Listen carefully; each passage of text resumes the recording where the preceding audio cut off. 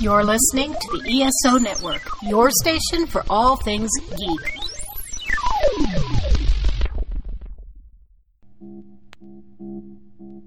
Temporal anomaly detected on Earth 2017. Is it the Doctor?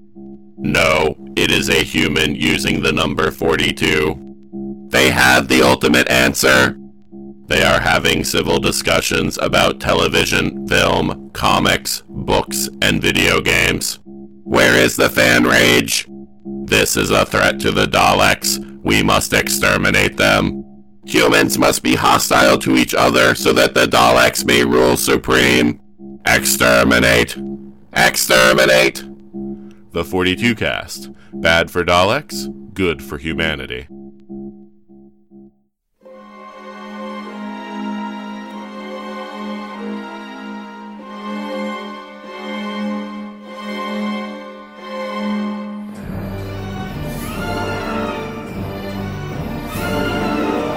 Hello, and welcome again to the Monster Sci-Fi Show podcast. I am your host, The Monster, back to give you another week of sci-fi news. So, not a very big podcast, but it's very hefty in topic. So, we have some news about James Bond. For the new James Bond movie, we have a new director. We also have the passing of Stephen Hawking, which I'll talk about that. The big news for this week is that Toys R Us is now going to be out of business. So let's look at what made this all happen. Well, for starters, you can say that traditional stores, brick and mortar stores, are struggling to stay in business against giants like Amazon. And you can also argue that other brick-and-mortar stores like Target and Walmart also to blame for the downfall for Toys R Us. You can argue that to be a point, considering the fact that when I grew up, I was a Toys R Us kid, and yes, back in those days, you would go to the actual toy store. It was a destination that many of us would go to. It was, we have to buy a present, go to Toys R Us. I got money for allowance, I want to go to Toys R Us. In this day and age, we have a lot more options to get the exact same items, but the problem lies is that because of that kind of competition, if I go to Toys R Us, which I often do with my co-host, Mr. Gene, we kind of look around the toys, see if there's anything new or catches our eye. And there are many times in which we never buy anything. We're just there just to look at toys. But on the rare chance that there's something there, take out my smartphone and I do price comparison. If I can get that item online or some other competitor for cheaper, so be it. Now, it's not the internet's fault that Toys R Us is out of business. This is what happens with competition. This is what the free market is all about. Is that in order for you to attract your customers, you have to have something that the others do not have. So in this case, if everyone has the exact same action figure, the price is what's going to be different. But that's not the end and be all to the problems that Toys R Us was facing. The main problem that I'm taking away from the downfall for Toys R Us, losing over 700 stores and about 33,000 people losing their jobs, it's due to private equity firms. Now, I had to brush up on my business background, but private equity firms basically buy companies and hope to resell it based upon of a higher value and make a profit. So that's not a big problem, right? Well, I was listening to NPR earlier this week, again around the exact same time when this was going on with Toys R Us, about iHeartRadio and its troubles with their investor group. How it was explained to me, which makes sense, is that I have a group and I have a couple of friends who want to invest in buying this company. So, if this company is going to be worth $20 billion, and I ask my friends to kind of contribute, we don't have to pony up to $20 billion to buy it. We can put in a small portion of it, right? Get the rest from a bank, put that loan into the debt of the company that I just bought, making the company responsible for the balance of that loan. So if you're looking at to sell the company, if you can sell it above the price that you bought it at, then you're going to have the little price there. The problem lies is that just like iHeartRadio, Toys R Us was facing losses in revenue. So that's the problem, in which the debt that these investor groups put on the companies that they own, because they didn't want to include a whole lot of their own money to buy the company outright, is really the downfall.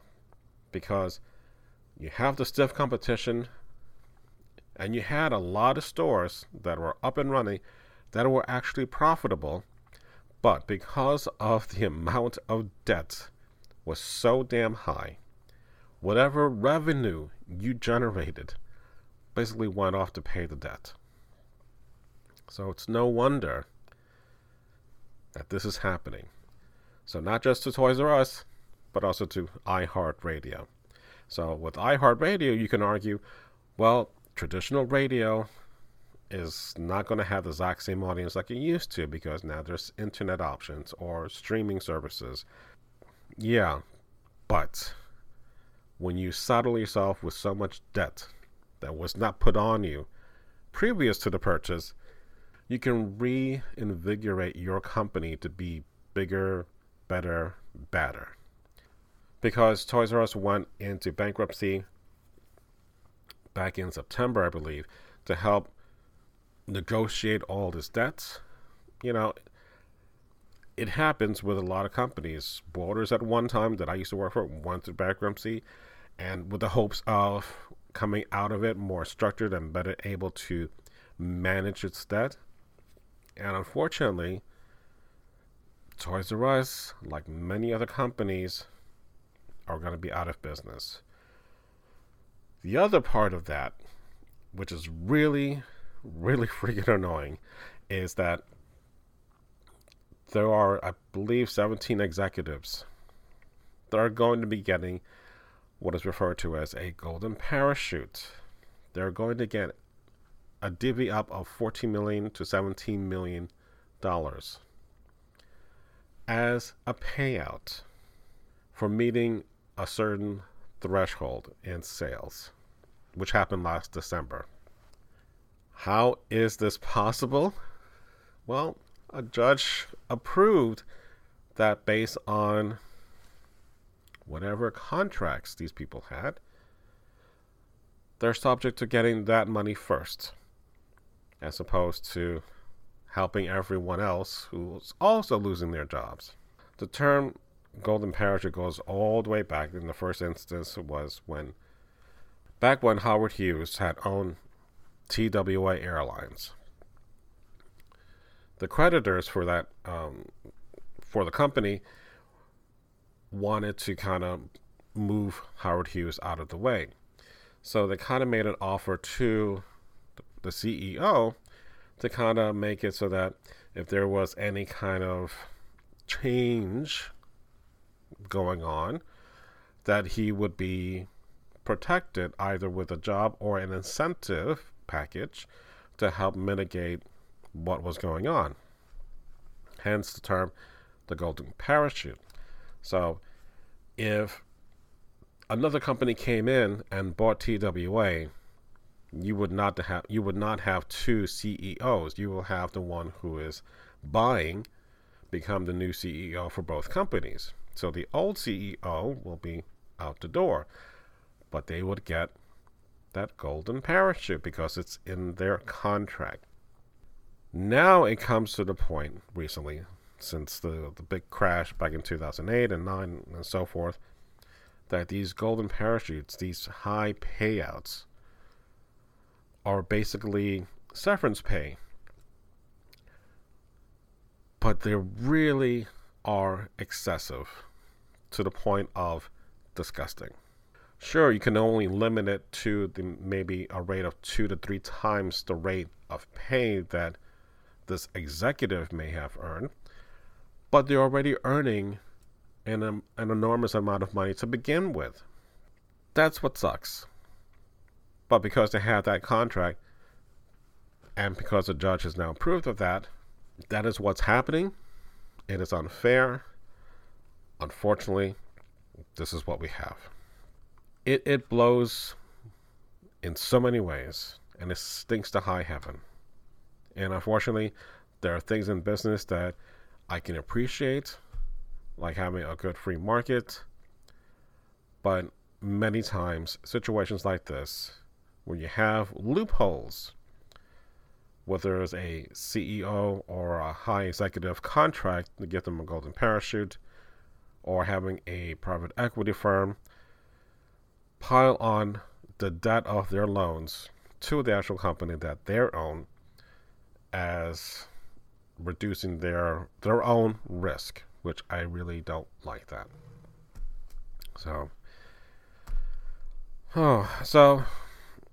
It's sad that this is happening, and it's not going to be one of the many things that Mr. G and I would normally do on our days off, visit various Toys R Us stores. Again, not so much to buy, but it was just more of to see what kind of toys there are out there. And unfortunately, my toy collecting days are over. I still want to have more board games, so the only bright spot about this is that there will be liquidation sales going on soon. We'll have another 30 plus days left before the store closes out altogether. So let me know what your thoughts about that, because again, I know about all these different terms and how it seems it's unfair, but unfortunately there are laws that protect companies and people in this situation, and it's not fair, but it is what it is right now. So hopefully, if there's enough outcry from the public, maybe things can change. So in the future, things like this will not happen to other companies.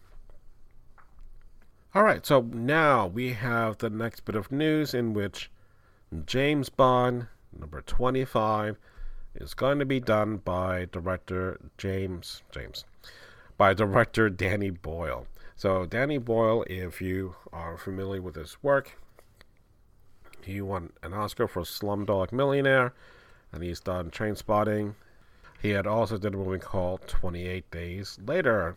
So if you know that was a little gem that came out in 2002, which was kind of like, it was an interesting version of a zombie apocalypse. So really have gone to appreciate what he has done.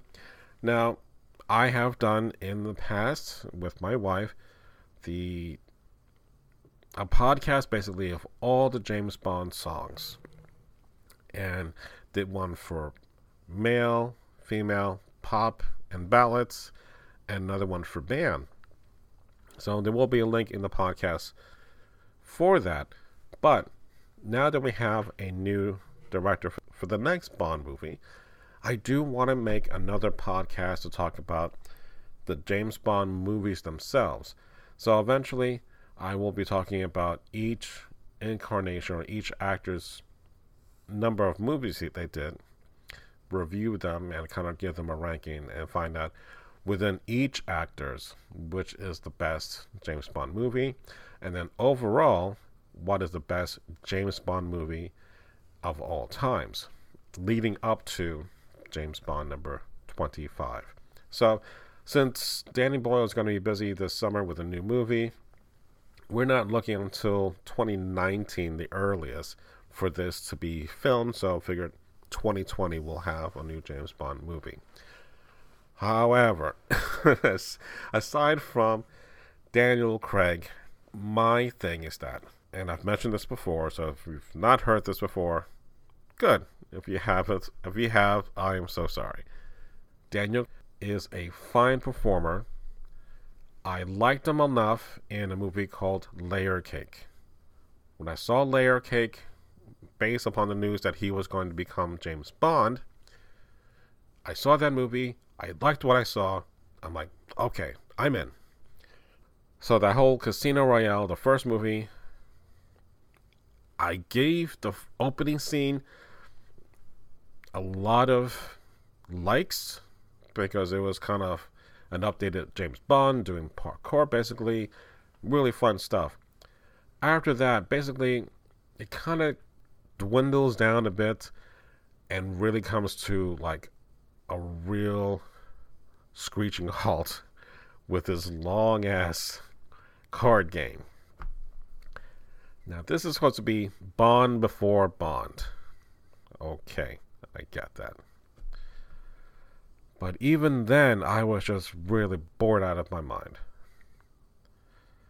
And then we have the sequel to that, which is the only real sequel, called Quantum of Solace. It didn't get any better, except that Daniel Craig got his nuts.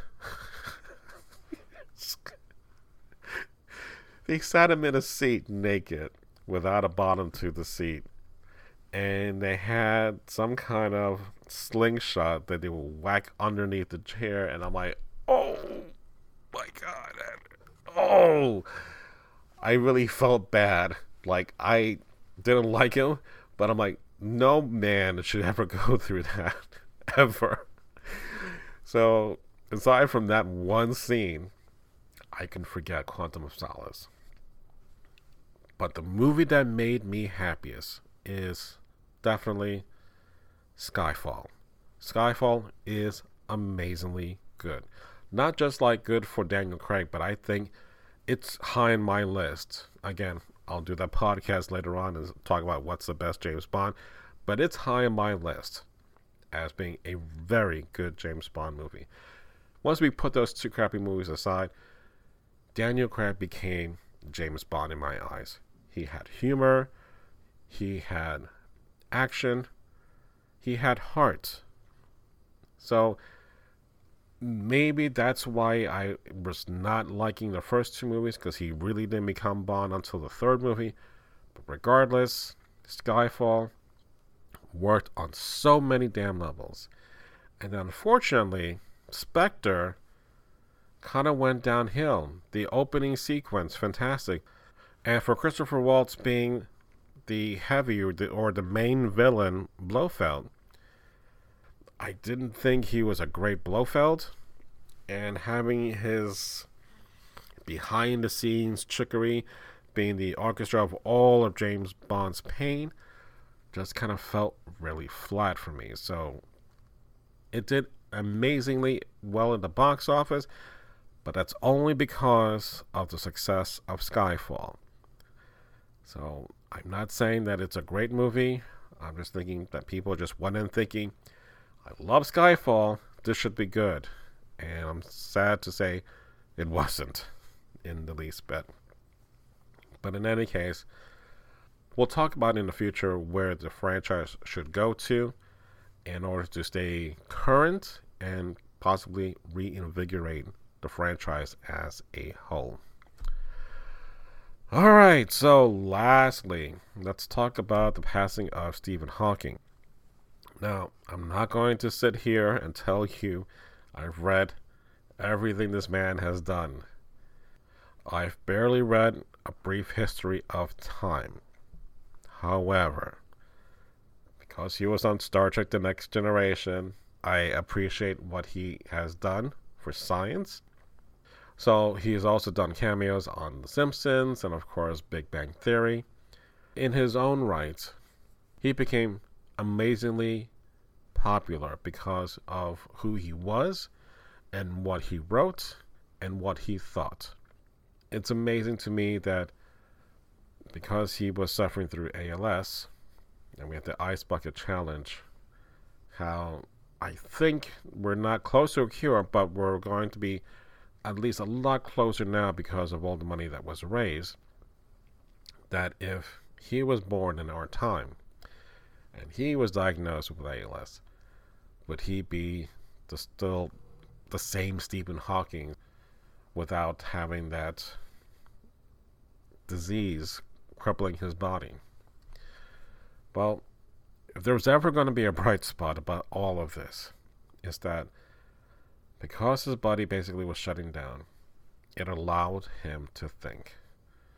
His brain was still functioning. That's all he can do. So to have that kind of focus that allowed him to explore the universe in a very unique way. So he is no longer suffering. He is among the stars. But when you have someone that is as smart as he is, you can only help to aspire to that level. So, and it doesn't have to be on the level of you're a rocket scientist or an astronomer, but whatever it is that you're doing, you can always do it better. You can be that master of whatever that is you're doing. So you become that expert. More to the point, as I've done in the past, every time there is a death of a famous person or someone that I admired, I'm always worried about my own mortality. So the only thing I can say about the situation is that we're on this earth for a very short time. And for right now, we can only say we only have one lifetime. So make the best out of that life. Be kind to everyone that you meet. And just try to be gracious about what you have. And not about what you don't have. Alright, so that's going to be the end of my podcast. You can always email me at monsterscifishow@gmail.com or follow me in the various social networks. So again, thank you for listening to me and to the Monster Sci-Fi Show podcast. It's sci-fi from a certain point of view. Good night.